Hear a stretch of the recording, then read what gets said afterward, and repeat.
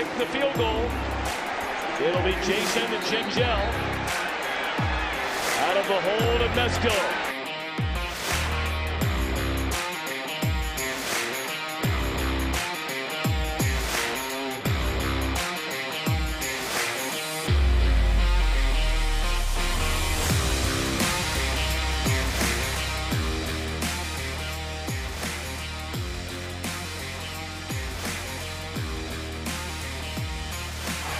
Good snap, good hold, and the kick is blocked. Appalachian State has stunned the college football world.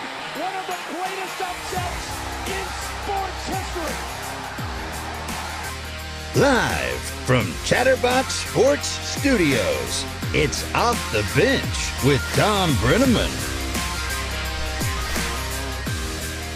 Well, good morning, and welcome to Off the Bench, presented by United Dairy Farmers. I am Tom Brenneman. You can find us every single day, Monday through Friday, 10 in the morning till noon Eastern Time. You can go to YouTube, search up Chatterbox Sports.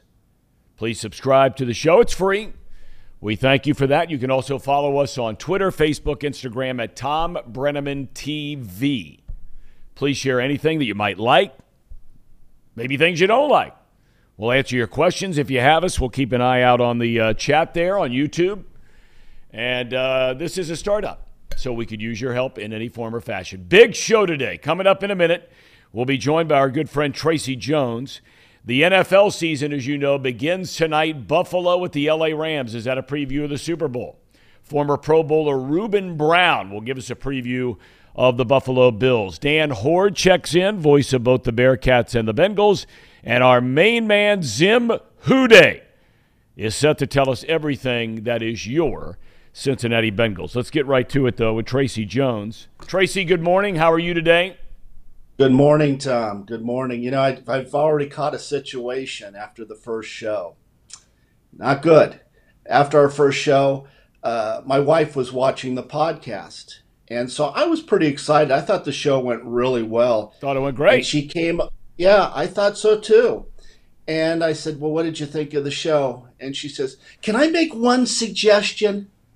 I said, what is that? She says, can you be more like Tom? I says, what the hell does that mean? He says, do you see the way Tom looks? He's tan. He's wearing nice colors. And she said, I says, okay, well, I can make those adjustments.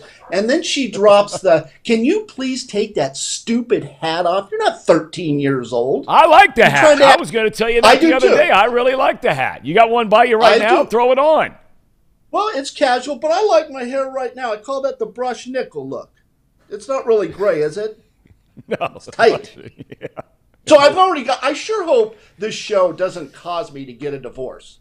Well, I hope not either. I don't want to have any hand in that. I mean, I'm having a hard enough time keeping my act together with my bride. I don't think she likes me very much, close to 22 years. You know how it goes.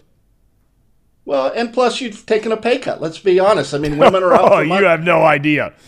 You have no idea. Every time you turn around, you keep printing money. All right, look, I want to get to something in baseball here for a second because, look, everything right now is football. But you and I were texting back and forth last night.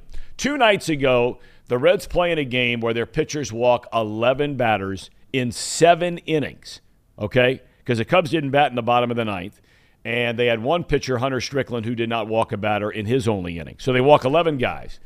You're getting a lot of young guys that come up, and you've been a part of teams, right, where you're a veteran guy, you're still playing out the string, you're giving it everything you have, and then the next thing you know, a bunch of guys are brought up from the minor leagues. You might know some, you probably don't know most. Maybe you met them in spring training. The planes are smaller because they're taking up space. The clubhouse is smaller, and then they're getting playing time. Did that ever bother you? You know what's funny is you bring that up as far as not knowing the players. I was watching one of the games. I don't know if you're referring to this game, but I was at the Cheesecake Factory. And I'm sitting there watching this game, the Cubs against the Reds. And I got to tell you, Tom, I mean, this is Chicago Cubs. I knew none of the players. And then I'm watching the first inning. The second baseman throws one to the shortstop, and it gets past him. The right fielder misplays a ball. And the pitcher is getting squeezed by the umpire. But your point there's so many players now in the big leagues that shouldn't be in the big leagues. Yeah. And I think the players are better now, the star players, but there's some players that should be playing AAA and they're in the big leagues. And for me, we're a very special group. I think only 19,000 of us have ever played in the big leagues. And for some of these JOs to come up there and get a chance to play in the big leagues, I think is an outrage. See, I love that word. Is that 2 words or 1 word? I use it all the time. You referenced it as JOs, but we'll keep that for the junior time officer. being. That's exactly right. Junior officer. Junior officer. It is. Yes. But you said something that made me think of something. Umpiring. Okay. Yes. Now, there's been a lot of debate, and you and I started to talk about rules in baseball and a pitch clock and enforcing rules that are already there that you pointed out. You did a lot of research to get ready for the show the other day. I was very impressed. But umpires, there's some talk about the possibility of, like they do in tennis, for example, of using radar and that kind of thing. Would you be in favor of that? Absolutely. I think the umpires, for me, are a distraction. I think they're extremely overrated. They're overpaid. I mean, Joe West was paid $450,000 to miss calls. I mean, I think he was so overrated. He thought the game revolved around him. Never liked Joe West. I would like to have an automatic, kind of a robo balls and strikes. I think it would be a good idea. I know they tested it in AAA, mixed results. But, Tommy, go back to that game a couple nights ago, Cubs and Reds.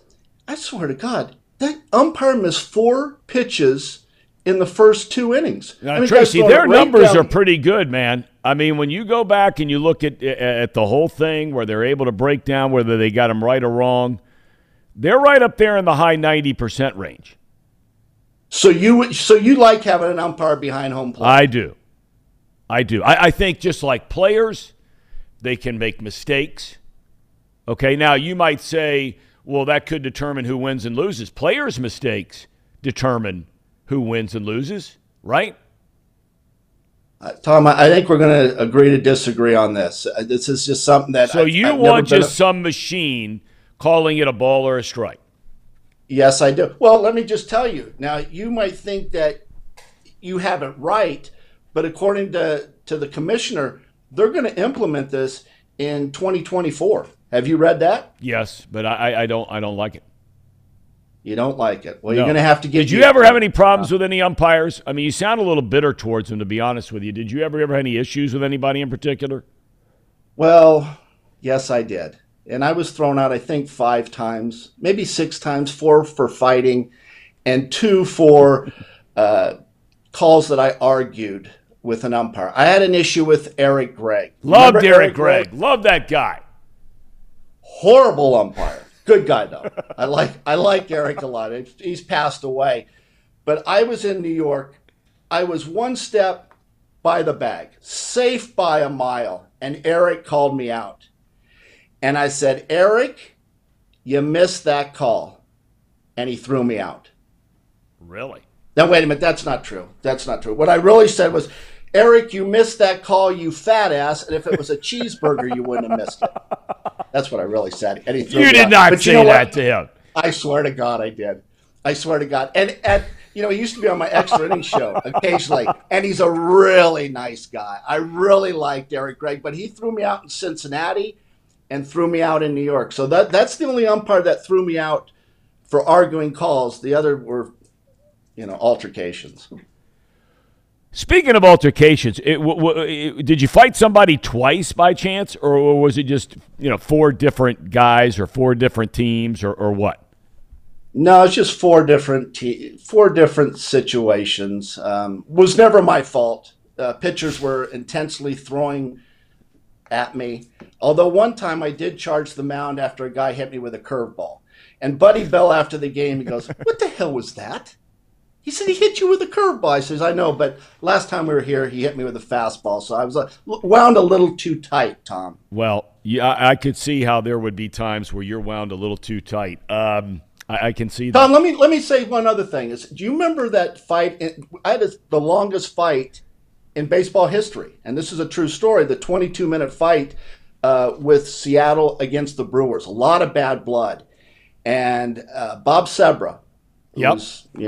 he hit me on purpose, and that fight lasted 22 minutes. That's when Tom Troublehorn got flipped by Jeff Schaefer. Did you ever see that? Yes, that yes, I video? remember it well. The Yes. manager of the Brewers, Tom Troublehorn. And what was crazy about that fight is we were a bunch of scrawny guys, little scrappy guys. We had Omar Vizquel and Harold Reynolds and Greg Briley, guys like that. And they had like Greg Vaughn and Dave Parker and all these big guys. And that fight just went on and on and on. It was a little scary, I got to tell you. 22 minutes. Fights that last 22 minutes, there's a lot going on. Did you ever hit anybody, like make connection, or did they ever punch you? Did you ever get hit? You know, there's something that happened in that fight was that Don Baylor. You remember the great Don Baylor? Oh, man. And that's a big, strong dude, brother. He's a tough guy. Yeah. We had got an altercation when I was playing with the Tigers like a month earlier. Remember, Tom, I was traded like every couple of months to different teams. So I got into it, and I actually had Don Baylor pinned down on the ground. I didn't hit him or anything, but he remembered that. So when that fight broke out in Seattle, he came from behind me and started yanking my neck. Tom, my neck's never been the same. In fact, I go to get a massage probably once every week and get it worked on. It's still as bad. It's been the vertigo. So you laugh. You think that's funny? I don't think it's funny. I think a lot of us, when we hear you talk, we say, you're drinking Grey Goose sitting up there in your palatial condo overlooking the, what did you call them? Ham and eggers? What'd you call them? The ham and eggers, fireworks, yes. Drinking their old Milwaukee. Or Little Kings, I should say, be Cincinnati. Right, well, that's true. But, and then you're talking about getting massages and, and all this kind of thing. The last thing I actually get a massage from a guy. That's how I need the deep tissue. I mean, there's nothing wrong with Does that have anything to massage. do with the Deshaun Watson story? Oh, how dare you? I'm not like that at all, Tom. Well, I think all of us have to be careful out there. I think especially, what Deshaun Watson is asking, from the masseuse. It's a little shaky, isn't it? I think it's a little shaky. Yeah, it's a crazy story. It's a crazy story. Before I let you get out of here, because, look, I have played second fiddle to my dad for my entire life. And you know what? I have always been totally cool with that. In fact, one of the things that I enjoyed the most, and there are a lot of people saying, well, you should be playing second fiddle, and they're right.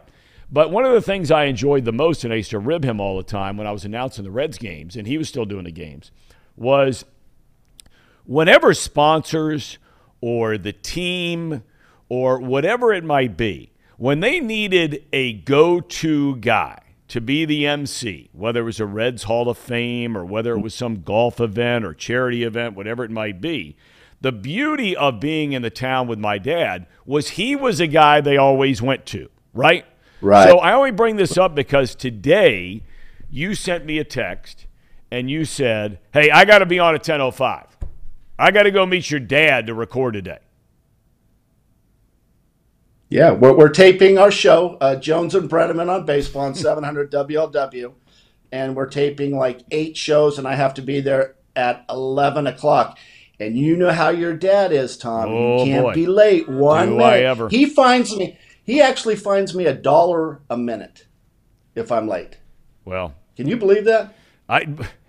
Tracy, I told you the other day, all of this stuff that you guys, okay, what, you said 23 years you two have been working together? 23 years. Okay, well, let's double that, okay? Let's double that plus 12. That's what I've been listening to for that long. I know. It's tough. You Brennemans are really something. Well, don't throw me in that basket. All I know is we had him on again yesterday, and that internet is so tired. We can't even put clips. I'm not a social media guy, but Brandon Seho and Casey McCollister are our producers. They're all the time putting stuff out on Twitter and clips from the show. I can't use any of his clips from the show. Yeah, it's just terrible. I mean, doesn't he do like a sound check or something? Are we good to go? Ask your producer. if you're They all right. do it, but it's that dial-up service he has in his house. I don't even think it's dial-up. No, he has AOL. He thinks that's cutting edge. But see how I've changed the set here? It's brighter. My wife says, get a brighter shirt, look like Tom. I think I did better. And she says, why can't you be smart like Tom? She says, you sound stupid. Well, like you, me. If she talked to my wife, she would get a completely different story because she loves Tracy Jones and loves me, likes me. I'm not quite sure. Listen, big weekend. Are you now? Before we let you go, because I know you got to run. Do you watch college football, and will you be watching the Bengals game, or were you invited up to a suite probably to go to the Bengals game this Sunday? You know what? I don't like crowds, so I don't go to football games. I do watch the NFL. I do not watch college football. It doesn't interest me. Although I was a great high school quarterback. I mean, I was getting ready to bring that up. In Southern California, there have been a lot of great high school quarterbacks. Yes. And I'm told by multiple sources you were one of the top 5 guys, maybe of all time. Well, I was ranked third. I really don't like to talk about myself, Tom. This makes me feel very uncomfortable. But in 1979, since you asked, I was ranked the 3rd best quarterback in Southern California. And maybe you've heard of a couple of these guys. Number 2 was Jay Schrader. Do you remember Won a that Super name? Bowl. Won a Super Bowl with the Washington Redskins. Played at Pacific Palisades and went to UCLA. And then the number 1 quarterback, I thought I could have been better, was a guy by the name of John Elway, who went to Granada Hills and then Stanford. So that's where I rank, just so it gives me credibility when I come on this show and talk football. But I don't like to talk about myself. You know, I was a good basketball player, too. You were? Hell yeah. One more quick story, because I don't like to brag about myself. But in 1979, the top 5 athletes in Southern California. 1979, they were using cave drawings back then. They didn't even have newspapers, I don't think. So who the hell was ranking these guys? Elway, Stanley Wilson, remember him? Oh, very well. We talked about him with Anthony Munoz yesterday.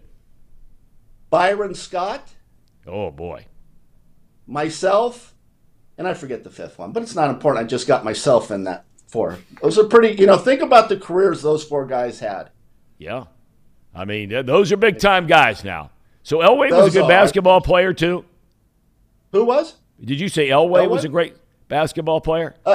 He was all right. He played basketball, but yeah, he was a better baseball player. He was a center fielder. Right. That's right. But he wasn't better Drafted than you by were. the Yankees. You were ranked ahead of him, for sure, in baseball. Oh, shake yourself. For sure. Sure. All right. Well, I'm going to let you go. I know you got to get up and meet my dad, and you don't want to be late for any of that kind of thing. You Brennemans. Hey, more listen. Like Tom. Let your bride know if she's watching today, and it's highly unlikely. I don't know if anybody's watching. But let your bride know I like the hat. I like the T-shirt. Yeah. I like the I like the look. What did you call that? Brushed nickel? Brushed nickel. Man, that stuff is white. I had a lady stop me in my building and say, I wish my hair was that color.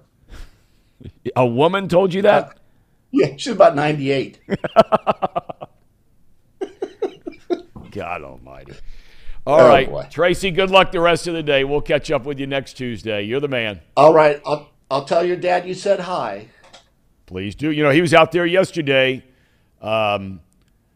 at the LPGA event where he introduced all of the, the Pro-Am thing, and he was the guy who introduced everybody and says he wants to be like the guy that does it for the British Open every year. I guess they travel that guy no matter where they play the British Open.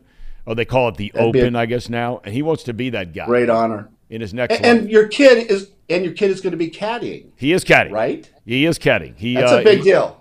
It's a really big deal. That was his summer job all summer. And he made a lot of money, worked his tail off. And I'm really excited. They only needed a couple of other kids. Some bring their caddies. A lot of them don't, who are struggling, trying to make money. So they'll just pick somebody up locally. And so he's out there right now as we speak. But I think it's really bad. He should be in school. And I think for a dad to take him out of school for this golf I think it's reckless on your part. I know you don't mean that. Oh, hell no, I don't mean No, that. I know you don't. Okay. All right. School's overrated. Well, I don't know about that part, but he's done great for the last 3.5 years. He's like a 4.4 student. And when his mom and I sat down, Polly and I sat down to talk about this whole thing, in the back, you know how it goes. You approach it in a certain way, right? But in the back of your mind, you're saying, there is no way in God's earth he's missing his chance, right? Right? No. To go He's to gotta science do it. class? I mean, come on. Who needs sports is more important than going to school and learning, who chopped down the cherry tree. Who in the hell cares? Who gives a rat's ass? Go out and have some fun. What grade's he in? He's a senior in high school. So he's good. Oh, God, yeah. He's good. Yeah. He should be out chasing girls, drinking beers. Well, you know what? I think there's a good chance that's happening already. So, Trace, Let's hope so. Let's catch you on Tuesday. I'll see you, man. I'll see you, Tommy. Be good. Tracy Jones. Is there anybody like that, dude? I mean, that guy is just absolutely awesome to have on our show every week. We're lucky to have him, and I hope you enjoy it too. All right. We're going to take a break, and then what we're going to do is we're going to tee up some of the headlines around. We're going to tell you about our show and about some of the things we're going to talk about here today. We've got Zim WhoDey coming up here in just a few minutes, so stick around.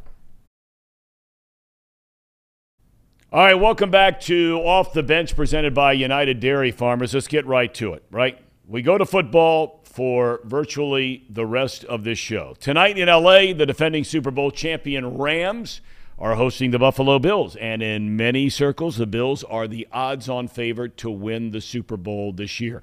Been a lot of talk about quarterback Matthew Stafford's throwing right elbow. And it turns out he had a procedure done on that elbow during the offseason. Nobody knew about it until the last couple of days. He said he was hurt all of last year and yet good enough to win that Super Bowl. Says he's ready to go full speed tonight. So does Sean McVay. Said he's got to throw it 50 times to win. We're throwing it 50 times to win. Bengals and Steelers tee it up right here in the Natty on Sunday. Cincinnati's offense has 4 new starters, all on the offensive line. The only returning starter from last year, left tackle Jonah Williams. The Steelers go with Mitchell Trubisky at quarterback over Kenny Pickett. Mike Tomlin begins his 16th season as the Steelers head coach, which makes him the second longest tenured head coach after Bill Belichick's 23 years.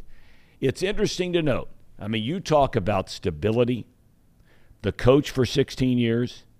This is Tomlin's first season that he does not have Ben Roethlisberger as his quarterback. He inherited Big Ben. Bengals 6.5-point favorite. I'll take that all day, every day. College front, UC Bearcats have their home opener tomorrow against Kennesaw State. The Owls won the Big South Conference title last year, went 11-2, went to the playoffs in something called the AFCA for the 4th consecutive year. They've already lost to Samford their first game of the year. Ohio State plays at noon against Arkansas State in Columbus. The Ohio University is at Penn State for the Nittany Lions home opener tomorrow. Miami will host Robert Morris, and among the biggest and best games over the weekend, this has got a chance to be a great game. Number 20 Kentucky takes on number 12 Florida.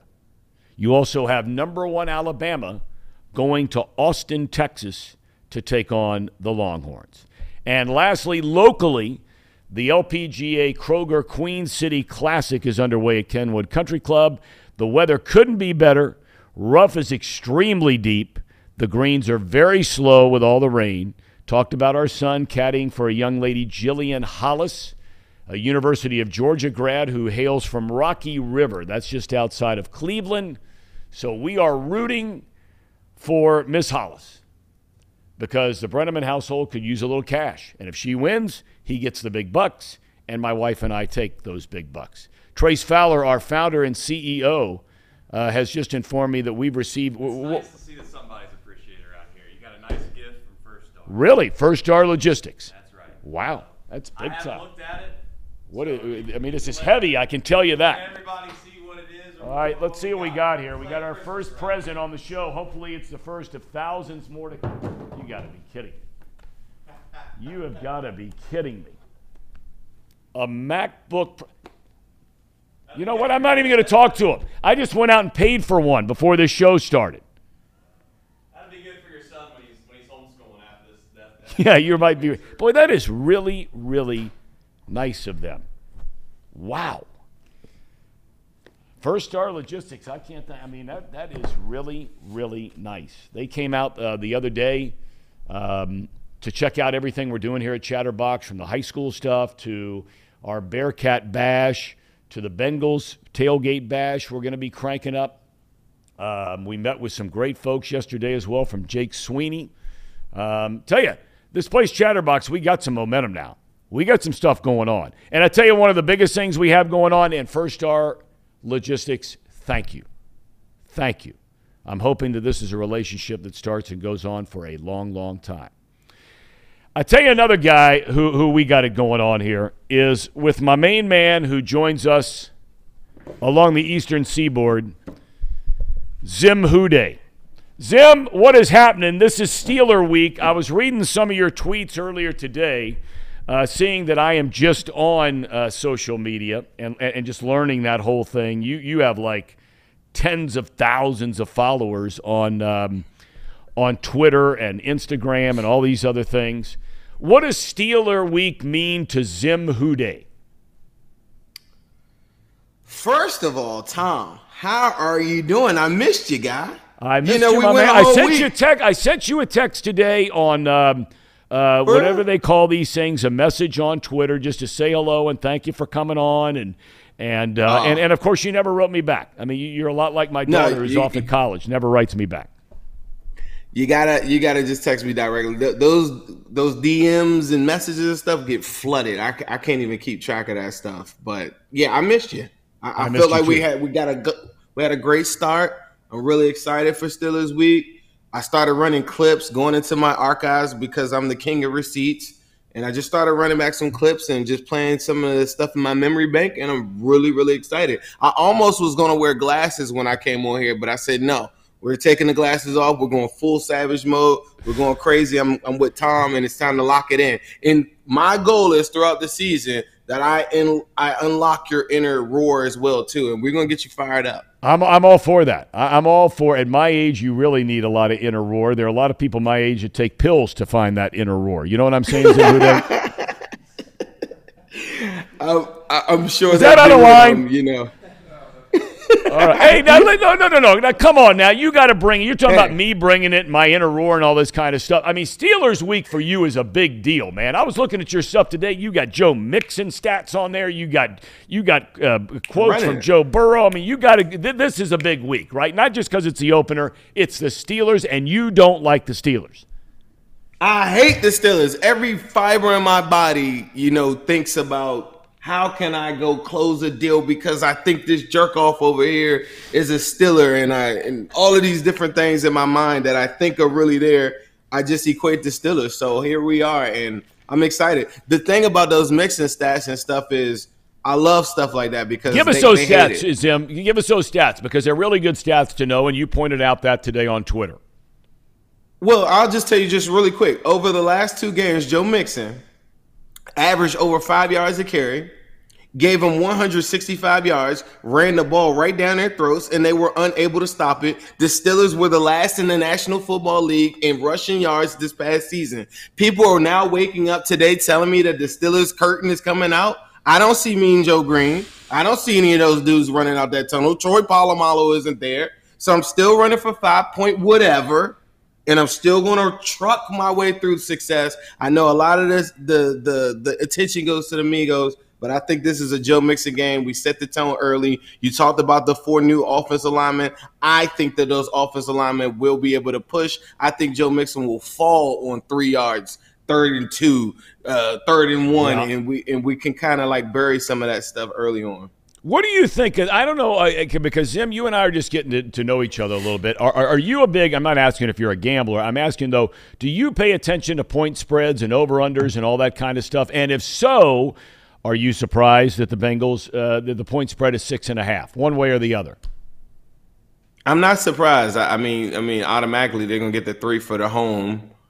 And I I do pay attention to betting lines. I do bet. I bet a lot of player prop stuff. I mean, the writing's on the wall. Last 3 games, Bengals have outscored them, what, like 92-30 something? Somebody could correct me if I'm wrong, but I mean, like, the odds are definitely in our favor. Somebody asked me, is this a trap game? And I'm like, you can't be a Bengals fan or a Bengals player and think that you're going to get trapped into, a Steelers game knowing the history of the Steelers and what we've been up against. So, I just don't think there's anything that could catch you off guard in that regard, I guess. All right, if there's one thing, and I mean, I give you all the credit in the world because you've forgotten more about the Bengals than I will ever know. I mean, you follow this stuff hardcore, and you know your stuff, you know the numbers, you know the history, Is there anything that concerns you about this game? It's always the things that you can't control. People ask me about the weather and stuff. I think that could work in their favor because if you have a less talented team, then maybe they can capitalize on mistakes or turnovers. There's always been a history, when you think about 2005, Bengals going with the #1 quarterback leading the league in touchdowns, and then he gets his leg torn up on the first series in a game when you're going to dominate the team that you dominated the whole entire season. So there's always this unknown that you just don't know about, or Ben Roethlisberger running out of a tunnel when you thought he was done. Yeah. You know what I mean? Yeah, I know what you mean. So like there's going to be calls that probably won't go your way, but I'm a big proponent of do not allow the refs. You were just talking about the Rams. Do not give the refs the opportunity to go win a game because unlike college football, these games are really close generally. A 10-point game in the NFL is a blowout to me. Like, maybe not a blowout, but you won convincingly. I know what you mean. You know what I mean? So, yep. So I just think that as long as they just play mistake-free football, then they'll be fine. I do see a world that we live in where maybe Mitch Trubisky gets into the rhythm of a game. He gets into some rollouts, and then the script is there for him. But I think if the Bengals are learning from what they did last year with the Jets with Mike White, you don't play around. You bring the heat, NASCAR package, give them aggression early on, get them flustered, get them outside of the structure of the playbook. That's what makes Joe Burrow so special. You couldn't do that to him. The non-special quarterbacks, you can. Yep. And you got to do it early and get them thinking. And I think if they do that, they'll be fine. NASCAR package. Did you get that somewhere or is that yours? No. That's just when you want to bring the dogs, you want to bring the Jeff. I like that though. I think you ought to patent. I think you ought to patent. You never heard that before? No, that's. Come on, NASCAR Tom. That's football package. Talk right there. Well, yeah, when you bring in the guys, smart guys, man. I mean, in football, the years I did the NFL, I mean, Aikman and Billick and all these guys. You like Brian Billick, by the way? I mean, you're right outside of Baltimore. He's on the show with us every single week. They still love him there, right? Yeah, I mean, hey, I've never met him personally. I would love to meet him. He seems like a really, really cool dude. He is a cool dude. Are you going to the game Sunday, or are you going to be watching at home?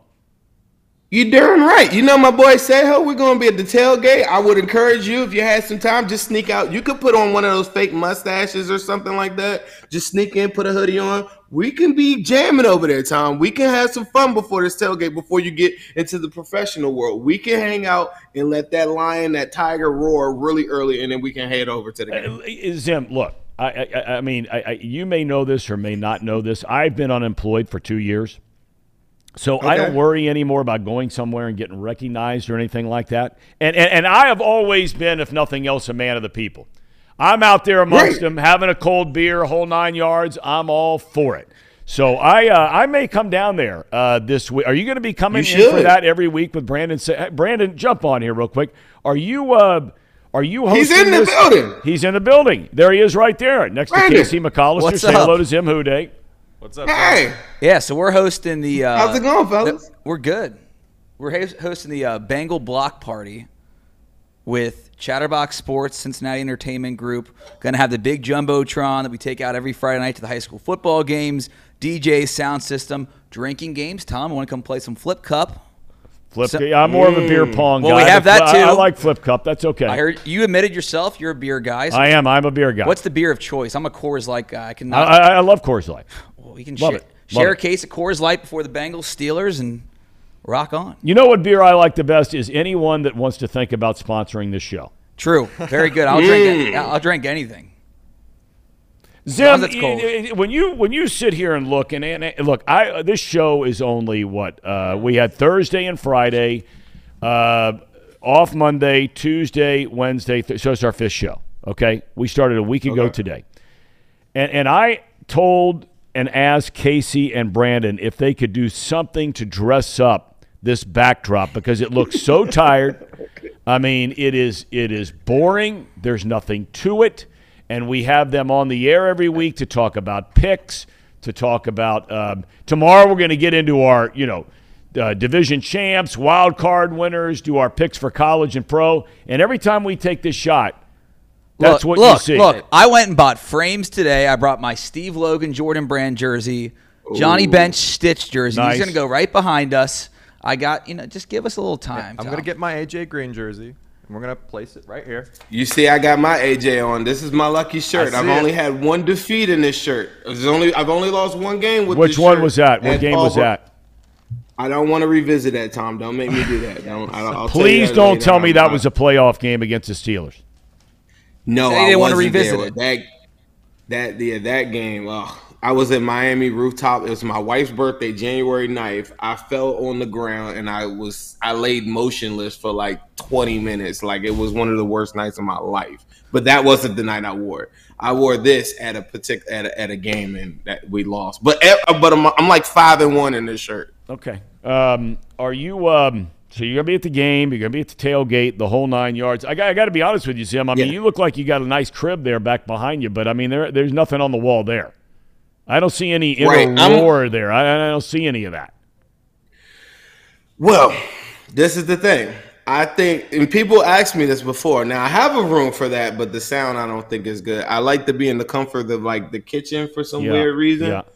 But I'm one of those people. I'm a super purist. So, I'm not bad. I'm not really low on the backdrop that you outlined from those guys right there because I feel like if they're showing what they got, then they will 100% outweigh the background. I almost think of me as art, and I am the piece. I am when you see me right now, I am the Bengals logo and all of these different things right there. You don't need anything behind me. Here it is, right in your face. You know what you should do, though? What? Maybe we should get a Tom Brenneman fathead on the background of the wall over there and just blow your face up really big behind Say Ho and them. Nope. Let's do it. You know one guy I want to ask you about because you've gotten to know a lot of these guys. And I thought you said when you were on last week that you've gotten to know a little bit or maybe a lot Tyler Boyd. Right. Yeah, I want to ask you about him for a minute. And I'm being very serious for a second here. Rare, but true. The way this offense is looked at by the outside world and even people who are big Bengals fans, the first two guys you think of are naturally Burrow and Chase, rightfully so. Right. Get it. T. Higgins is then next in line, right? And then I think next in line oftentimes is Mixon, okay? And then people talk about what the offensive line wasn't and what it is now after all the changes. You rarely hear people talk about Tyler Boyd. What kind of dude is he? Man, to me, he's something that if you're a Bengals fan and you want to gravitate to somebody that's just done it the right way, never complain, constant professional, he's like the kids say, like he got the drip, he's well dressed, he looks good when you see him, you know what I mean? So like all of these things all in one are to me what it takes to be like a Bengals fan. You had to go through some stuff to get back up. That's why when we talk trash online to these Steelers fans, they're front runners. The minute they got a little bit of adversity, they're ready to shy away from the truth. They really quit last year in the 24-10 game, and Tyler Boyd came to the podium and let everybody know that, hey, they threw the white flag in, and I was expecting a lot more from them. Because if you're a Bengals fan, you're really looking for everybody's best shot. I want you at full health because after I win that game, I'm going to tell you 100% that we kicked you and stomped a mud hole into you, and I'm going to tell you a factual statement when I say it. And I think Tyler Boyd lives by those same principles. And you got to think he's a Pittsburgh guy. You took the words right out of my mouth. Pittsburgh kid. I mean, I'm sure he gets – I was going to ask you, does he get a little bit more fired up for this game?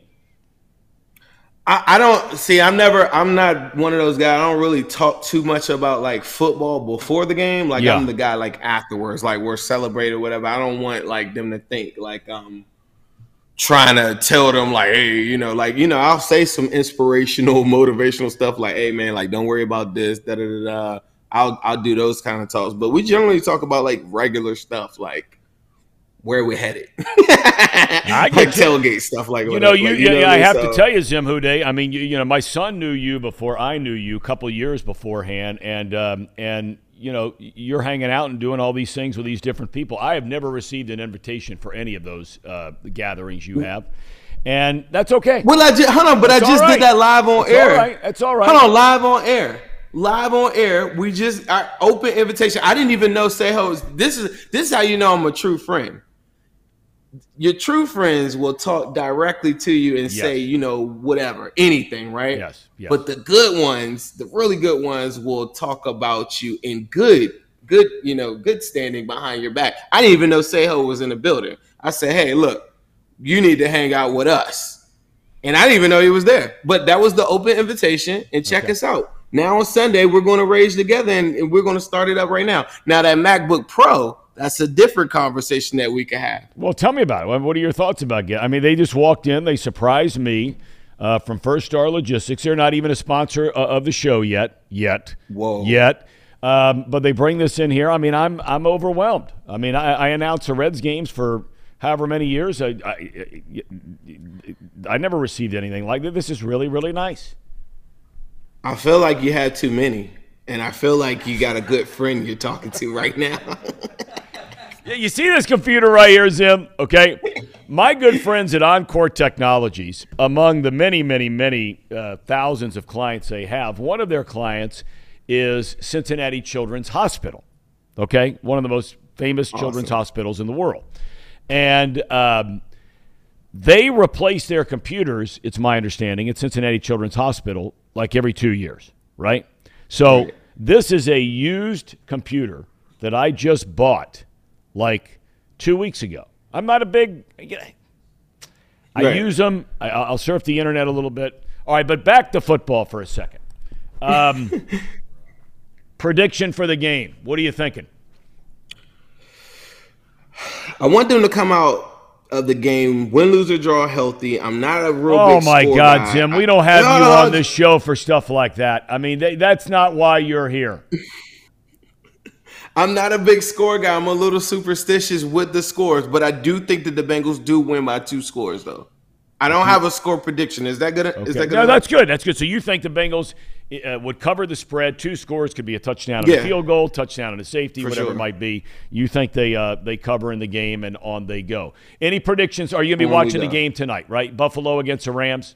Oh, absolutely. And I don't know if this is wrong or not, but I just want to see the Rams. Maybe you tell me how you feel. I want to see the Rams stomp a mud hole in the Bills. Because all season, all I've heard is that the Bills are the favorites to win it all. I get their division, but like they talk about them as though they're conference champs. Wouldn't that be something for the Rams to just pile drive them tonight? That's just my overall look on it. Well, you remember big old Ruben Brown, right? He's a 9-time Pro Bowl offensive lineman with the Buffalo Bills, a guard, great player, college football Hall of Famer, probably should be a Pro Football Hall of Famer. He does a lot of work in Buffalo on television and radio now, so he's going to be on the show today at 11:35 Eastern Time. So I'm sure we'll hear a whole boatload about how great the Bills are. You're right. It's everybody talking about the Buffalo Bills and how great they're going to be. They had that heartbreaking loss last year in the conference semis when their defense couldn't stop Patrick Mahomes and the Chiefs. I'm with you. I'm not, and I'm going to tell Ruben this when he's on. I'm not buying them. I'm not either. Tom, have you ever looked at their schedule? Did you see who they played this past season? Yeah, and not only that, Zim, I read the other day in one-score games, and again, I'm going to ask Ruben Brown about this. In one-score games last year, they were 0-6. The Bengals, I'm told every day of my life, caught people by surprise. It was luck. The Bengals were undefeated against AFC playoff opponents going into the playoffs. They didn't catch anybody off guard. What the Bills failed to do with Patrick Mahomes, the Bengals did that twice. The previous year before then, they failed to do the same thing against the Chiefs again. The Bengals did that twice, with their defense doing it in convincing fashion in the second half of those football games. Jamar Chase probably having the best performance of the whole entire season. But yet I wake up to Bills beating the Jags and Falcons and all these teams, and they have won 4 games in the playoffs in the last 25 years, but somehow they're the favorites.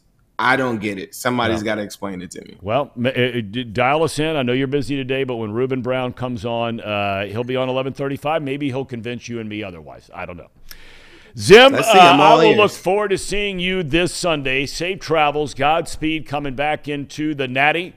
And can't wait to see you and Brandon Seho and the whole gang from Chatterbox out there. Pre-game. That's down by Longworth Hall, right? Yeah, wait, are you coming down now? You just committed? Well, I got to talk to my son first. Yeah. It all depends. I'll bring the Coors Light, Tom. My son, Zim WhoDey, my son is out caddying.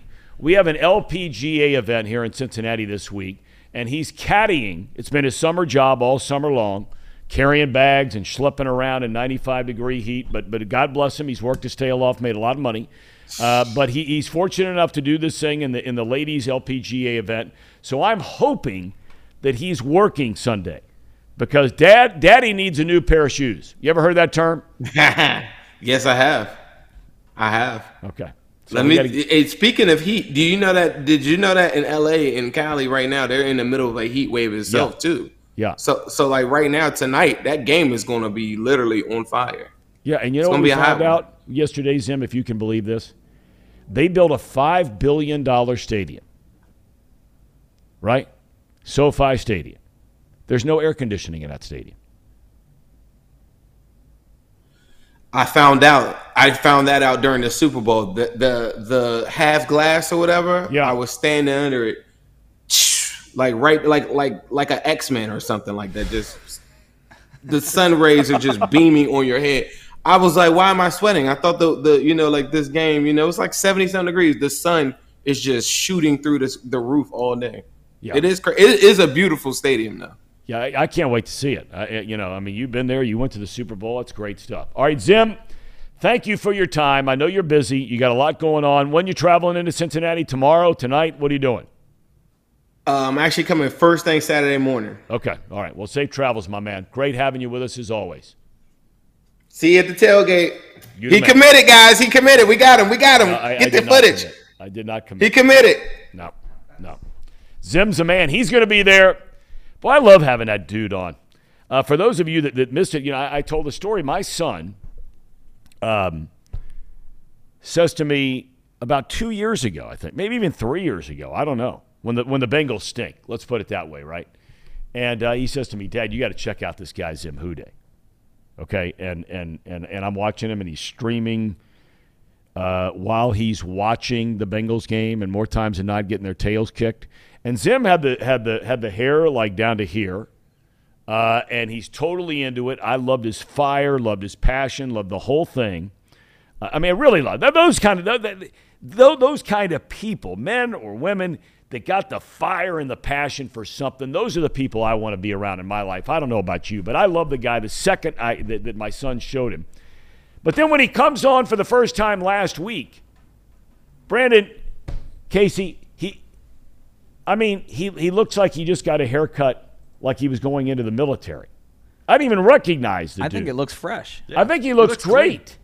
Clean. I really do, but imagine my surprise when he had the hat. Remember I asked him the other day, take off the hat, let the hair down. The hair is gone. That was his thing, right? Part of his shtick. Yeah, you used to have longer hair, though, too, right? Well, I had hair. That's not a fair question. It's not a fair question coming from a 30-something-year-old to a almost 59-year-old. I got my 59th birthday next week. Are we going to bring a cake in here, or we could celebrate? I'm hoping First Star will bring another computer. We could celebrate at the tailgate. You already committed. You and I are going to be beer pong partners with Coors Light down at the Bengal block party. How do you feel about you said beer pong was your game. You and I could run the table. I didn't say it was my game. You said you were more of a beer pong guy than Flip Cup. Although Flip Cup's a fun game. That's a fun game. We could play both. See, I'm in the generation where it was all about quarters. Quarters, I knew you were going to say that. That was one of the great games of all time. Still is a great game. Yeah. I think there's still some people out there. All right, we're going to take a break. When we come back, Dan Hoard to bring us up to speed. And what's happening with the UC Bearcats taking on Kennesaw State tomorrow. Sellout crowd already at Nippert Stadium. That'll be the norm moving forward with this program. And, of course, Dan is also the voice of the Cincinnati Bengals. So we'll ask him a little bit about that. That's coming up next, Off the Bench, presented by UDF. Off the Bench, right here on Chatterbox Sports. And, we had a chance last week to check in with our good buddy Dan Hoard, voice of both the UC Bearcats and the Cincinnati Bengals. Last week it was the Bearcats at Arkansas. This week the Bearcats are playing at home against Kennesaw State. Sold-out crowd already at Nippert Stadium tomorrow. And, of course, the Bengals v. Steelers sellout crowd where Dan will be calling both games. Danny, thanks for being with us. You got to get fired up, man, when now you're in the mode. And, look, it's nonstop for you. For those in Cincinnati, they know. I mean, it seems like every time you turn on the radio this time of year, you're either doing a game, hosting a coach's show. I mean, you got a lot going on. But this has got to be a really exciting weekend, I would imagine.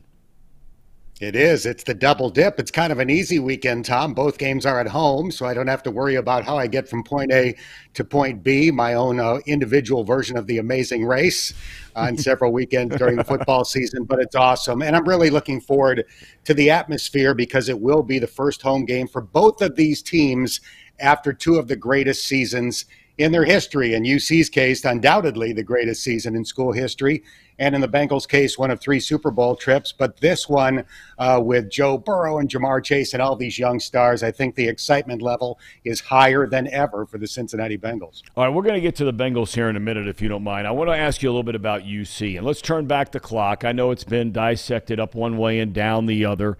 We've heard a lot of different people's thoughts. What were your thoughts when all is said and done? You've had 4 or 5 days now since that game. What do you take away from it, good, bad, or indifferent? Well, let me describe, Tom, the scene after the game. So, as you know, you come down from the broadcast booth. I guess in your case, doing games for network TV, you were probably hopping in a limo and racing to the airport or something like that. No. But in my case, I'm walking down to the team buses, grabbing a bite to eat outside the locker room, and then talking to people as we make our way toward the bus. And the overwhelming feeling coming out of the locker room last Saturday was Cincinnati was the better team. And if not for typical week 1 mistakes, they would have won that game. But you can't go on the road to Arkansas, overthrow wide open receivers for long touchdown passes, commit 10 penalties, 8 of them pre-snap, including 4 in one sequence where you recovered a fumble at the 3-yard line down by 7 points. Those things will kill you. They haven't happened very often in the Luke Fickell era, but they happened in week 1, and now Cincinnati has to try to run the table from here. I want to walk through a couple of those points you just made, and you had pointed out about a couple of these Bengals receivers that are running 4.2 40s and stuff like this, and clearly that was right there, evidence, right there in front of everybody when these guys are going down the field. And Ben Bryant, it wasn't his first start at UC, but for all intents and purposes, it was his first huge start at UC. I know he filled in for Desmond a couple of years ago before going to Eastern Michigan.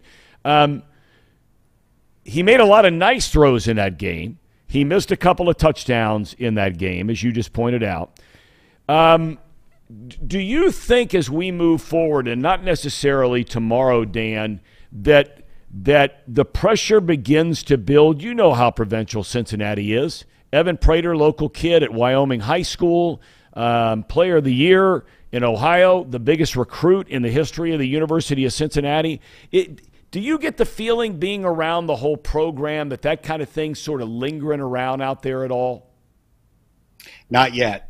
Definitely not yet. I got the feeling from Luke Fickell and others that they, by and large, thought Ben Bryant did pretty well, all things considered, particularly in the second half on the road against a good SEC team. He threw for 233 yards and 2 touchdowns in the second half. He couldn't have been too much better after kind of an up and down first half. But I will say this about pressure mounting on a Bearcat quarterback. It wasn't very long ago. 3 games into his junior year, a significant portion of the Cincinnati fan base was calling for Desmond Ridder to be benched because he got off to a slow start.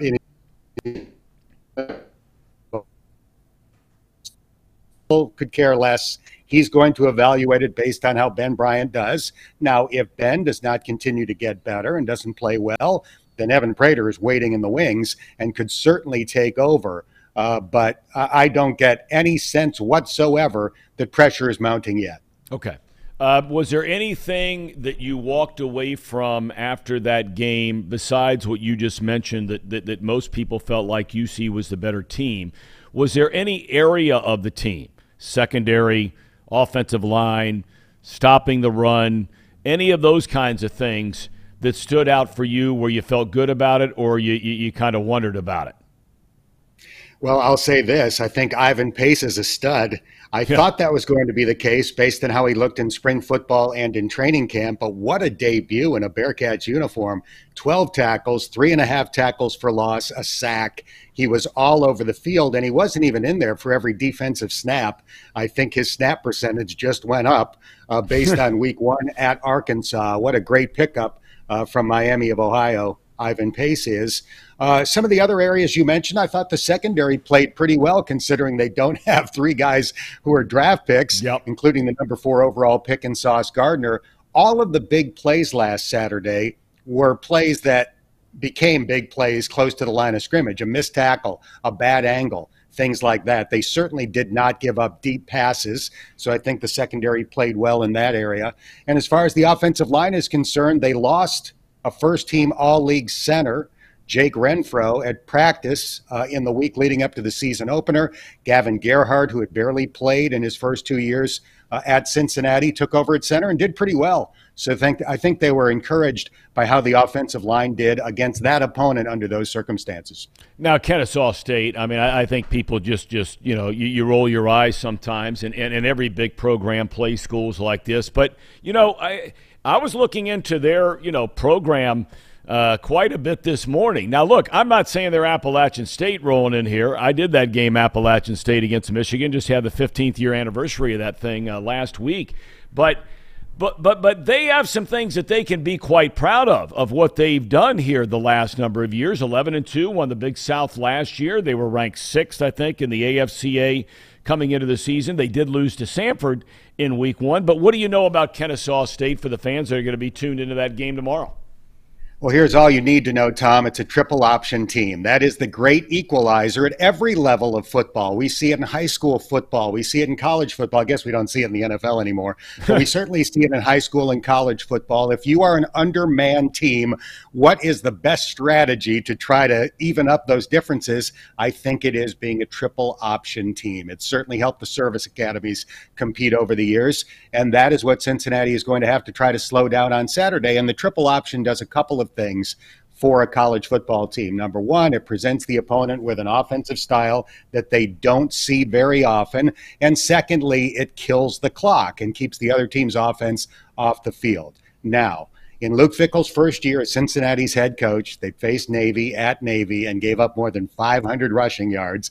And you know Luke, he said, that ain't ever going to happen again. Yeah. So they spent a lot of the offseason after that working on the triple option from a defensive perspective, studying it, talking to people who had had success defending it. And ever since then, they have made defending the option a regular part of practice. So in training camp, even with no triple option team immediately on the schedule, they'll work on it every 3 days, just so you don't have to try to teach how to defend it the week of the game.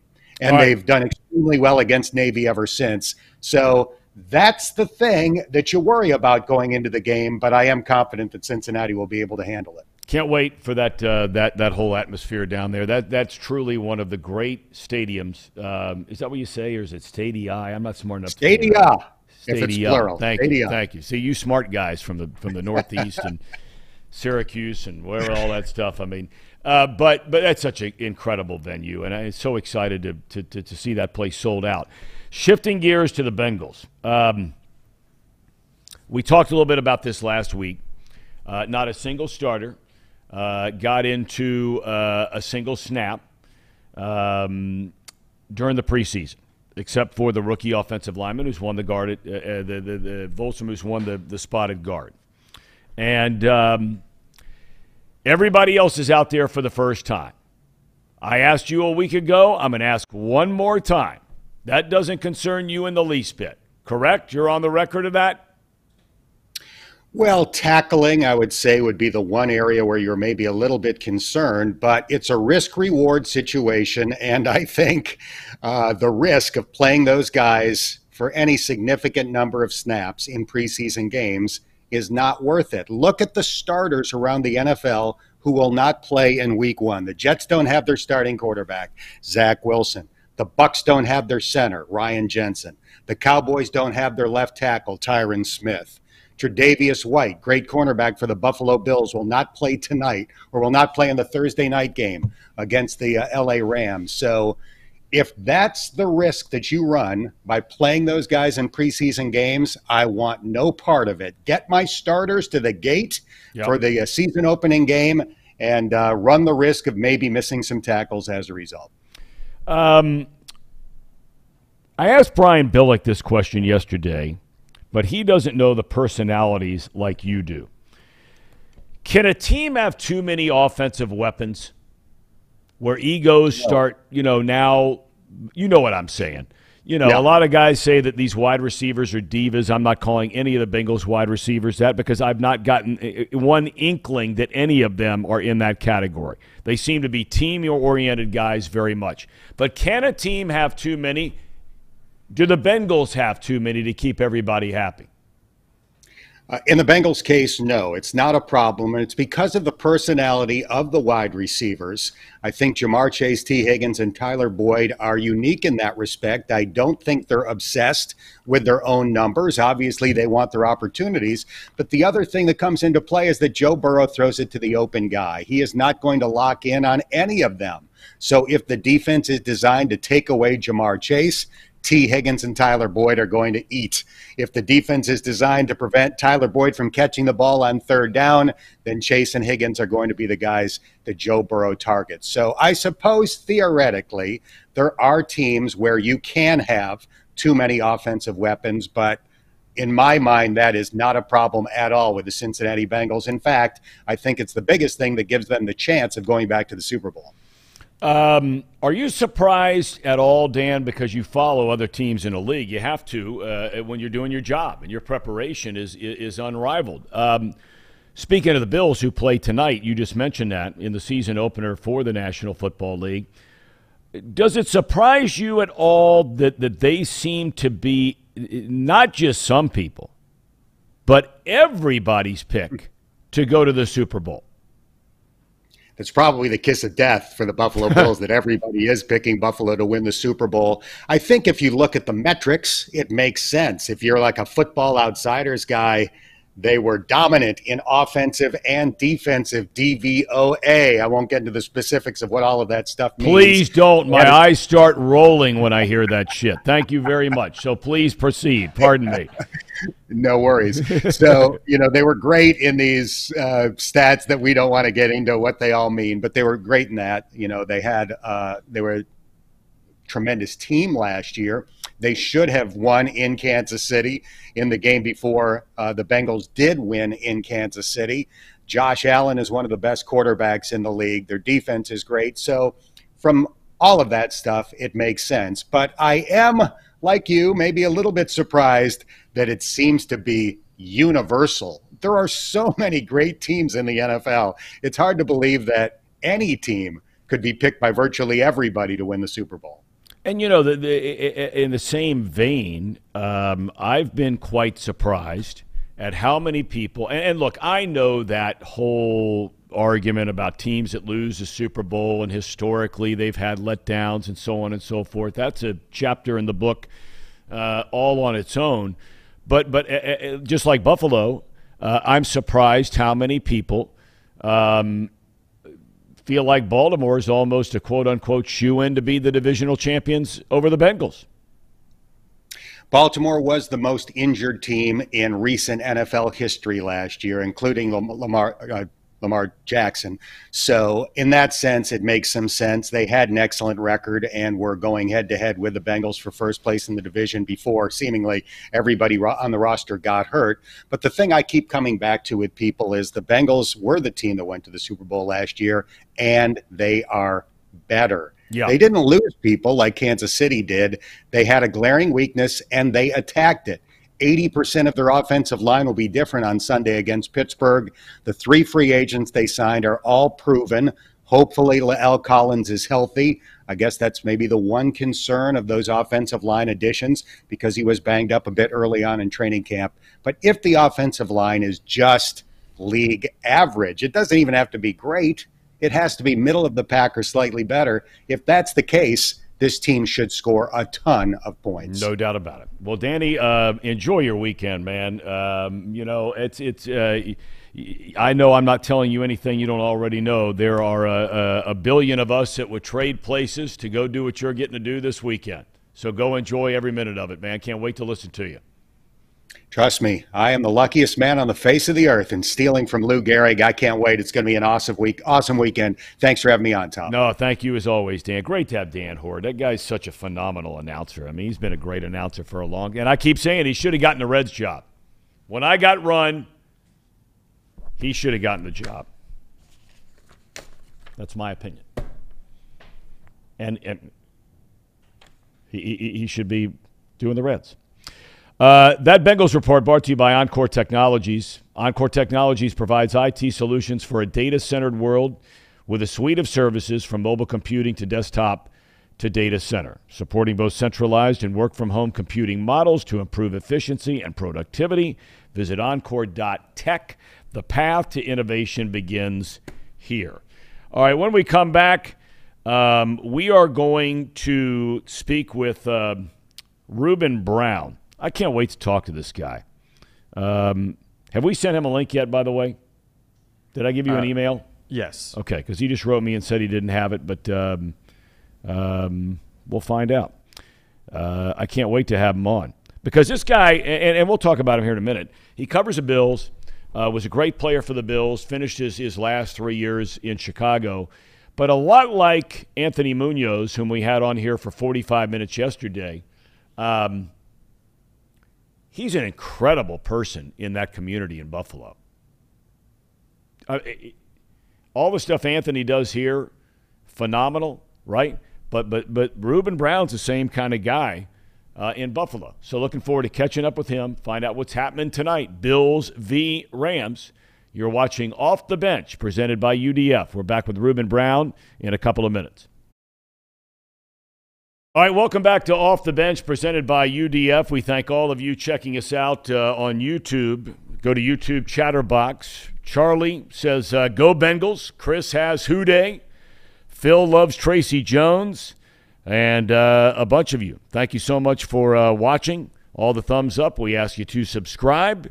And you can always check us out on Twitter, Instagram, Facebook at Tom Brenneman TV. I was mentioning a minute ago, I'm really looking forward to our next guest. I had a chance to meet him years ago. He wouldn't remember when I was doing the NFL on Fox all those years. We would rarely get teams in the AFC, but he had come to the NFC with the Chicago Bears near the end of his career, Ruben Brown. And he has made his home at Buffalo and great player, 9-time Pro Bowler, College Football Hall of Famer as an offensive guard. And I'm sure one day will be in the Pro Football Hall of Fame. So a pleasure to be joined by Ruben Brown. How are you, young man? I'm awesome. Thanks for having me. And you did the NFC, right? Primarily, with Fox, we would get some games where an NFC team would go play you in Buffalo. I was doing all that before you were born, though, Ruben, so you weren't even at Pitt yet, I don't think. So, the one thing I want to talk to you about, though, real quick, if you don't mind, We had Anthony Munoz on the show yesterday for about 45 minutes, and one of our favorite people and truly one of the great human beings that's ever lived here in greater Cincinnati. But when I've read about stuff you've done through the years, you're that same guy in Buffalo. I mean, you won the Walter Payton Man of the Year Award 3 times. Your charity work, especially with kids, has just been unbelievable. Anthony had made the comment yesterday that when he was playing, he didn't want to start the foundation because, there's only so much time in a human being's life, right? You got your family, you got your faith, you got your football, and you can't give it your all. Did you look at it that way and then kind of start doing a lot of your stuff after you got off the playing field? Absolutely. It's very difficult to run a foundation.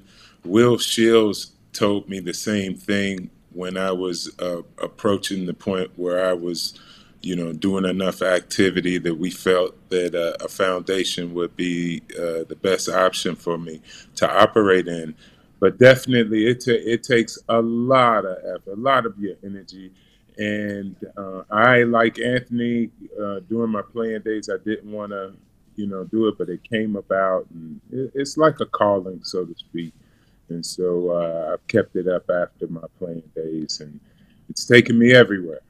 What's a soft spot in your heart? Of all the stuff you do, what's the one thing when you go or you do, you say to yourself, man, this is definitely the calling? Well, I really like offering young children, the youth, an opportunity. Anything I do when I raise funds, I go look for local programs that are devoted to supporting and advancing the development of youth in their community, and it takes a lot of forms. We've helped the Salvation Army. We've helped after-school programs, sports programs, you name it. I could go on and on. But to see the relief on the workers, the volunteers, the people that sacrifice their face when someone like myself, an athlete or someone that wants to be philanthropic, steps in and offers them, it's a great look that these people that are sacrificing this time give you. And then, the look on the kids for whatever you're supporting, whatever program they're involved in, because, it's like a pay it back, pay it forward type thing. As a young kid, people did those things for me. I was in programs and sports programs and things that people had to fund. So I use my energy to try to support those programs. Well, that's great stuff. You also spend a lot of time and energy following your Buffalo Bills. I got to be honest, and you might tell me, Tom, you're an idiot. You have no idea what you're talking about. I am really surprised how many people, almost every single person out there that's a quote-unquote expert or serious follower of football, that believes Buffalo is the overwhelming favorite to win the AFC. Do you believe that? Do you feel that way? No. I'm a prove-it type of guy. I played the game long enough. I've been in these situations where your team has either been predicted to be horrible or great. It means nothing. The only thing that matters is how they play each week, Thursday, Sunday, whenever they play. Tonight's the night. And that's what matters. The product that they put out on the field each week is what makes me a believer. I'm a fan of the Buffalo Bills, but I'm a critical sports watcher. I'm critical of watching what the guys are doing and how they're executing. I'm rooting for them, but I'm not going to just say, hey, the Bills are winning because I played for the Buffalo Bills. I know what they have to do in order to win. They have all the tools, but they have a long journey in front of them, and we're all hoping and praying and wishing that they reach the final stage and win the Super Bowl. But I'm not just giving it to them. When you look at their team, and let's start, and certainly, when you're an offensive lineman, those are generally, I've found through the years, I think collectively they're the smartest guys on the field, on both sides of the ball. And they have a really good idea about what they have. Even the guys that they're not standing next to on that line, they know what their receivers are all about, their makeup mentally, the quarterback, the whole night. Start with the offensive line. Do you like that group? It's the biggest question mark on the team. They have the most to prove.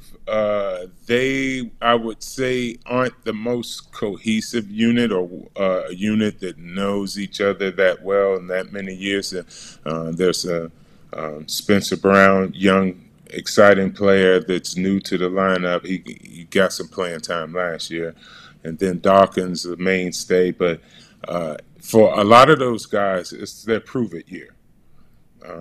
They've got 8 years in the league or more, or 6 years. This year starting to look for something to gel, and the offensive coaching staff's going to really have to work to call plays to bring them together. I'm afraid that the offensive system will be so enamored with their skill positions that they forget to support and bring along this offensive line that will need their help, play calling and things like that. But I think they have the talent that can do it for them, but they're going to have the toughest challenge this season.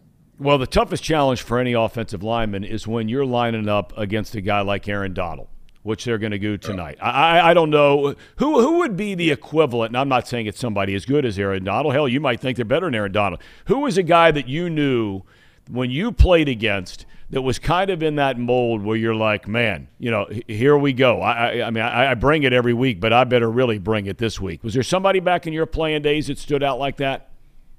How appropriate is this day? Is today 9-6? Yes, I think it is 9-6. And 9-6 is Cortez Kennedy. Cortez Kennedy is one of the greatest defensive tackles that ever played the game. And I would equate that to having to face Aaron Donald. I'm sure those guys are having the same type of anxiety I had when facing Cortez. So you have to be on point, and all of your movements and everything has to be decisive. You really have to be super focused. I mean, not to say that you're not each week, but when you're facing a one-in-a-lifetime performer, I mean, I was on the field when Reggie White was out there. I was on the field when Derek Thomas was out there. I played against Junior Seau. These are the names and type of people that, you have one gear to be a great player, but you want to be on the level with the Muhammad Ali's. You got to, be able to step it up and be competitive against Aaron Donald. And the great thing about the offensive line in the offense is the offensive line can do it together. They don't have to be alone. I got a lot of help over the years when I faced someone like Cortez Kennedy. I had Kent Hall, a great center, next to me that gave me a hand. And, even if I wasn't physically blocking him, he would give me tips on, my positioning and where I might have help. And the same thing I had with Olin Kreutz out in Chicago. Yep. We would play those big Sean Rogers and and guys like that. So you do it as a unit. You can't think that you're going to stop Aaron Donald with one-on-one matchup. Now, maybe if you had Ruben Brown at you playing guard again. That away. Love it. You might have a chance. Love it. The rest of the guys, they're going to need help, and the offense needs to know that. And we used to have an affectionate term Kent Hall used to say. He's like, find the werewolf. Which one of these guys is the werewolf? And Aaron Donald is the werewolf. Yeah. And he's the guy that has to have all the attention on doubling him, making it difficult for him to penetrate the offensive line. And it's not an impossible job, but they have to be focused. Josh Allen, you made the comment a few minutes ago, Ruben, that you're a show-me guy. And look, everybody can go back and watch that game when they got beat in the conference semis, that wild game where, who had the ball last, right, is who wins the game. Kansas City wins the game. Allen had a great game. But I'm curious, you played with some great quarterbacks. You played with some mediocre quarterbacks. The potential with this guy is unquestioned. I mean, he can run, he can throw, he can do it. He's big and strong and fast and tough and all this kind of stuff. What does he still have left to prove, if anything, to you? Really take control of the offense and run it. And run it in a positive way, meaning when the cards are stacked against them, get the best, safe, most productive play out of the situation. Keep them upbeat, on pace, in tempo. And it can't all be about Josh Allen. Yes, he has the big contract. Yes, he's a quarterback, but it is a team sport. And if he can rally the troops to, stand up and be accountable and do their jobs, I think that's the really big step that will push him into the Super Bowl.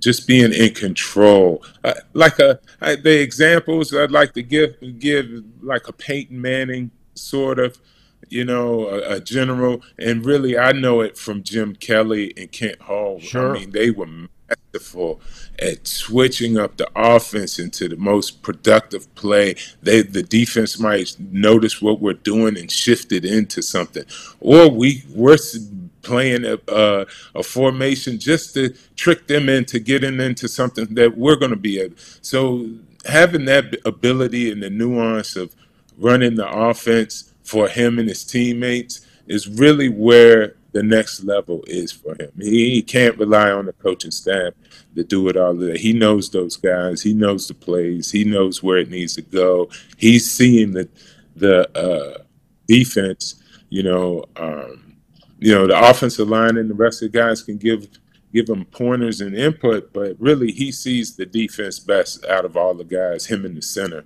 out of all the guys on the field, and they gotta, get that offense rolling.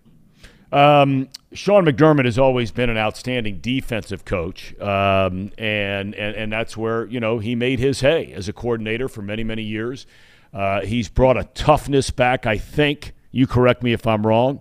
There's always been a toughness about Buffalo. It's a tough place to play. The weather conditions, you got to be tough, and all those things that go along with a great town. I love that town. Yeah. But as good as that defense was last year, they get lit up by Kansas City, as I mentioned a minute ago, in the playoffs when it matters. They go out and bring in Von Miller. Boy, what an acquisition that is for the Bills going into this season. Yes, that's huge. That's a huge addition to their defense that was spunky. I will call them a spunky defense. They had some breakdowns here and there, but they were a feisty defense all year. And really, up front has been a big problem for the defense, the defensive line rotation, the pressure up front. And with adding Von Miller, you have a player now just from the defensive line position that can affect the passing game as far as pressuring the quarterback, sacks, and that nature, and also making it difficult for different types of matchups, whether it be blocking schemes or passing protections, all of those. So he's going to hugely help the DBs, who are arguably some of the best DBs around. We have an outstanding defensive back core when healthy. I know we one of our guys is not doing well right now, but when healthy, we have a very formidable defensive backfield, and our linebackers are above average standout linebackers. They can definitely improve, but all indications are that we are improving in those positions just by adding some effectiveness up front with Von Miller. Mm-hmm. What's the general feel? What's your gut feel tell you about tonight? Well, I feel like the Bills, I want the Bills to win, and this would be a great test for the Bills.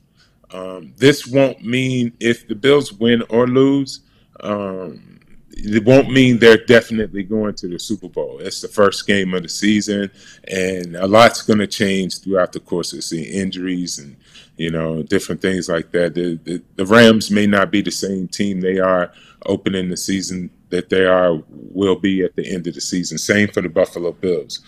But the Bills need to really start off finding out about their offense. Number one, this is what I'm looking for from them, and this is what I think will make them a consistent winning team opposed to just winning tonight, which we hope they do.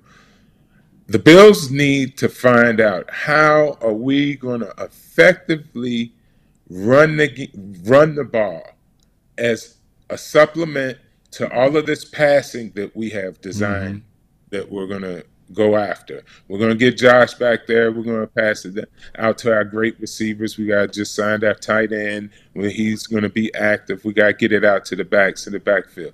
But in what way, other than Josh running the ball, are we going to effectively find running plays that really keep us in those low percentage achievable downs that are going to make the team and the offense deadly?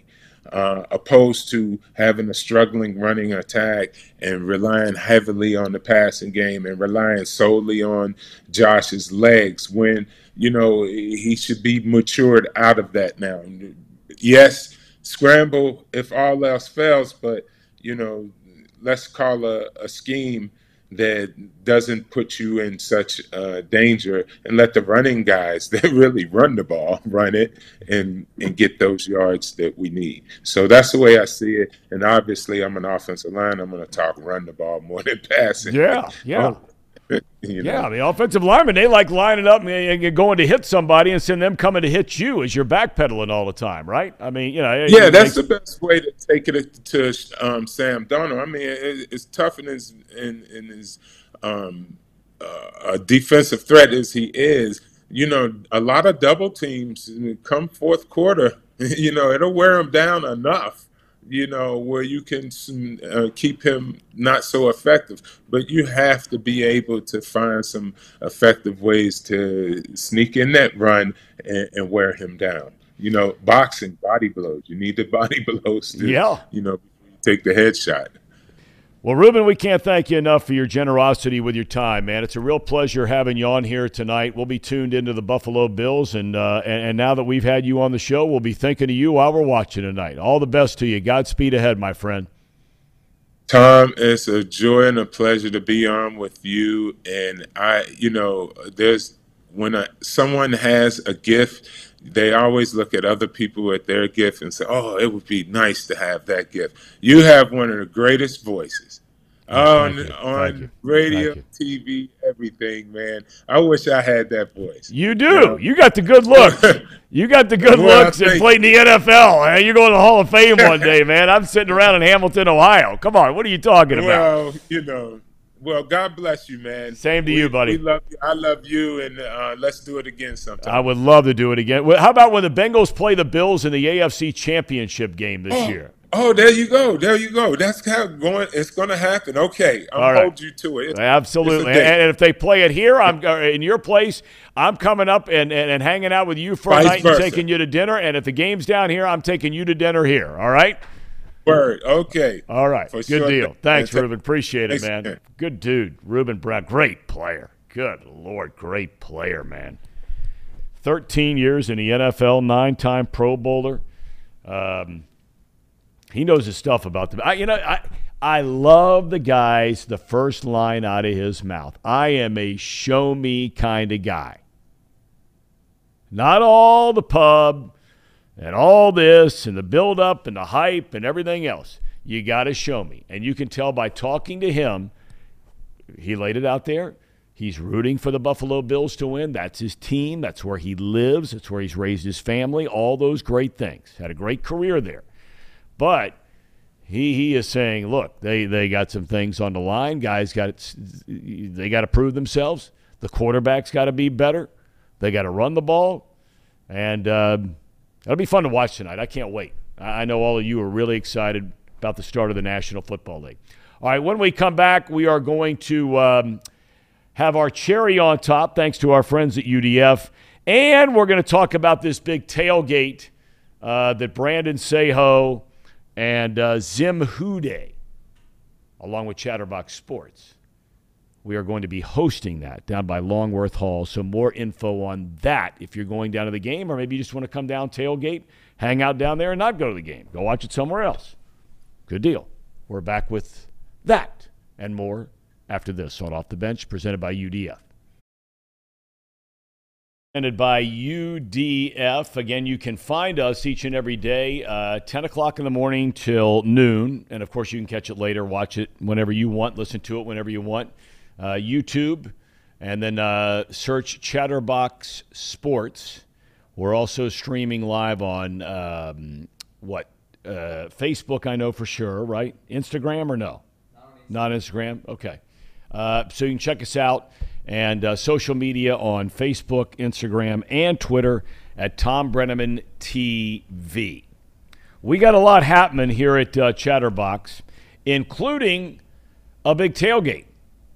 Shows you how in tune I am with what's going on around here. Brandon Seho, give us the details on what's happening. Zim WhoDey we know is going to be there, but you have others that are going to be joining you down at Longworth Hall, right? Yes, so Chatterbox Sports is partnering up with CEG, Cincinnati Entertainment Group, run by my good friend Joey Cook. We're going to have former Bengal Dre Kirkpatrick there. My old neighbor. There you go, yeah. My old neighbor. Live right down the street. Good dude. Good dude. Two-time national champion in Alabama. Obviously a very, very big name in the Bengals organization for a long time. We'll have him. We'll have our big monitor here. As you can see, when we pull up this graphic, you'll be able to see. We'll have DJs, the Jumbotron, food, drinks. Your favorite game in the world is what you admitted earlier in this show. Quarters. Beer. Well, there's no quarters up there. We can play quarters. We got to find a table that's friendly for quarters. That's the hard part. Well, don't you have to have a table for beer pong? You do, but the quarters aren't going to bounce on the same type of table. You're right. See, I know a little bit about quarters. Okay. Beer pong, flip cup. We'll have some live interviews like we're going to have with Dre Kirkpatrick and more. It's going to be a good time. The Bengal Block Party, 8:45 to 12:45 in the Longworth Hall lot, towards the back of the lot. Right when you pull in, we're going to have a stage, the big screen. Me and Tom are going to be running the beer pong tables, apparently. That's a big deal. It's a big deal. We're going to have a lot of fun. It's the first week we're doing it. We'll have a bunch of videos and recaps next week. We'll show on here and throughout social media. I think we're going to have a big turnout. My guy Joey already had about 200 to 300 people confirmed coming. We're taking it up a notch. I would imagine that lot's huge. You have probably, 3,000 people at least it's enormous tailgating. Down there. Yep. If you want to party, that's the place to be. Yep. Okay. And are you allowed? I'm being serious when I say this because in some places it's I don't know, they crack down more than some other places. I've been to a number of tailgates in and around Paul Brown Stadium, Paycor Stadium now, but Paul Brown as it was. You can go down there and bring a cooler and have a beer down there, and nobody's going to all of a sudden start locking you up for having a beer down there, right? Unless you're 12 or something. But outside of that, you're all right, right? Yeah, you're good. There's no Dora in the tailgates like they have up by the bars, but it's game. They got bigger things to worry about. Yeah, you can take a case of beer, a cooler, walk around, make friends. You can probably find some beer down there. People are nice at tailgates. I bet you there's a lot of Steeler fans down there. I think there will be. There typically is for this game, and there's a lot in the stands with terrible towels. But I will say the Bengals winning the last 3 has changed that and shifted. My first 2-3 years covering the Bengals, it was honestly like 60-40 Bengals or 60-40 Steelers fans in those stands. Now it's shifting back, I'd say, to about 70-30. Yeah, Bengals fans. Yep. Casey, are you going to the game? I probably will be at the tailgate just to help operate. But other than that, maybe a beer. I might take a beer during operation. Okay. But plan on going to a bar or something like that to watch the game. That's good. That's good.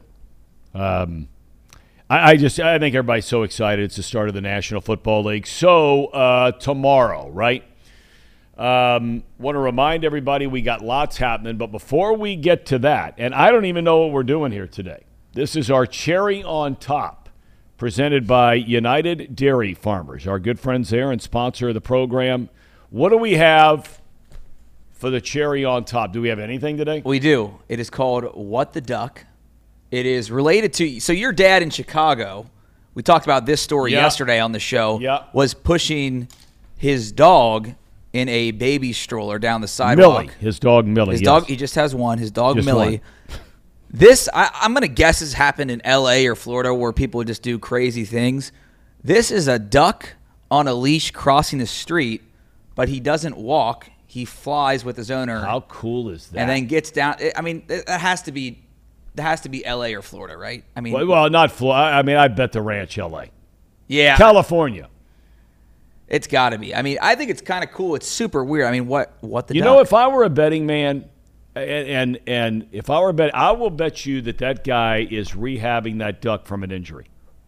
Probably. It looks like it's got a special harness attached to it or something. Well, to make sure it can't fly away yet, or then crash into something. But if I were a betting man, I'll bet you that guy is getting a duck back from an injured wing or something along those lines. A good man, then. That's our cherry on top. Yes, it is a good man. Anybody who loves animals and help any of them, we are all on board for that. So tomorrow, boys, we got a lot going on.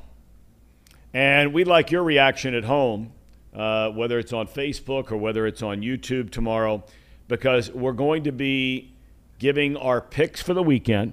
Mm-hmm. So I'm thinking 5 college, 5 pro. You guys good with that? Yep. Or is that too many? No, I think that's perfect. Okay. Yeah, we can work it out. 5 college, 5 pro. In the college game, we're picking all against the spread for those of you that weren't with us last week. So we will go with certainly Kentucky and Florida. That's a great game. Alabama, Texas. Alabama, Texas is a good game. UC now, and nobody's betting the money line on that. This is point spread thing. We got Pittsburgh, Tennessee, a top 25 matchup. That's a good game. Pittsburgh, Tennessee. But are we going, and we're doing this on the fly, I mean, are we always going to pick the local teams, or are we not going to do that? I think we should. Yeah. We'll pick local So we'll teams. have Ohio University, Ohio State, Miami, Kentucky, and then we'll throw in Alabama, Texas, and it's a good game. Pittsburgh against Tennessee. That's a really good game, Pittsburgh and Tennessee. Interesting game. Two programs that are trying to ramp it back up and get it going again. And then in the NFL, we decided, obviously, we're picking the Bengals every week. We are picking the other teams in the Central every week. So the Brownies are playing the North. In the North, forgive me. The Brownies are playing against Carolina. That's a Baker Mayfield Bowl. It's a big-time game. Carolina all the way. We have who are the Ravens opening up against? I'm drawing a blank. The Ravens they're at the Jets. No, that'll be a massacre. Yeah. And then of course we have the Bengals v. Steelers, and then I'm thinking the other games. Kansas City, Arizona is a good one. Yeah, and so is the Tampa Bay. Aren't they playing Dallas? Yes. That's a big time game. Is that a Monday night game or Sunday night game? That is Sunday night, 8:20. Okay, well, that's got to be on the list. Yep. For sure. And we're picking our division winners, our wild card teams in the NFL, the matchup in the AFC and NFC championship games, and we are picking our Super Bowl winners before Week 1 officially kicks off. And before we say goodbye, fellas, anybody want to make a prediction on tonight? Straight money line here. Forget the spread. Who do you like to win a game? I want Bills Mafia. Yeah. Bills all the way. Let's go. Bills Mafia. I don't think they're the Super Bowl favorite in the AFC like everyone says, but I think they take down the Rams tonight. Okay. Casey? Yeah, I'm going Bills too. Their Von Miller acquisition is going to be too much for the Rams offensive line. I'm taking the Rams. Rams have 2 new starters on that offensive line. Andrew Whitworth, great Bengal for a long time, retired, of course, at the end of last year. Going out in the sunset, Super Bowl ring, Super Bowl title. Good for him. We thank Casey and Brandon, our producers of the show. Our executive producer is Tracy Fowler. And we have our first full week next week. So, look, share it on your Twitter. Share our show, anything, everything, questions, comments, whatever it might be. Like I said earlier, we're just starting up. We got big days ahead, and we're grateful you're with us from the very, very beginning. So God bless. Have a great weekend, and we'll catch you next week on Off the Bench, presented by United Dairy Farmers. Be well.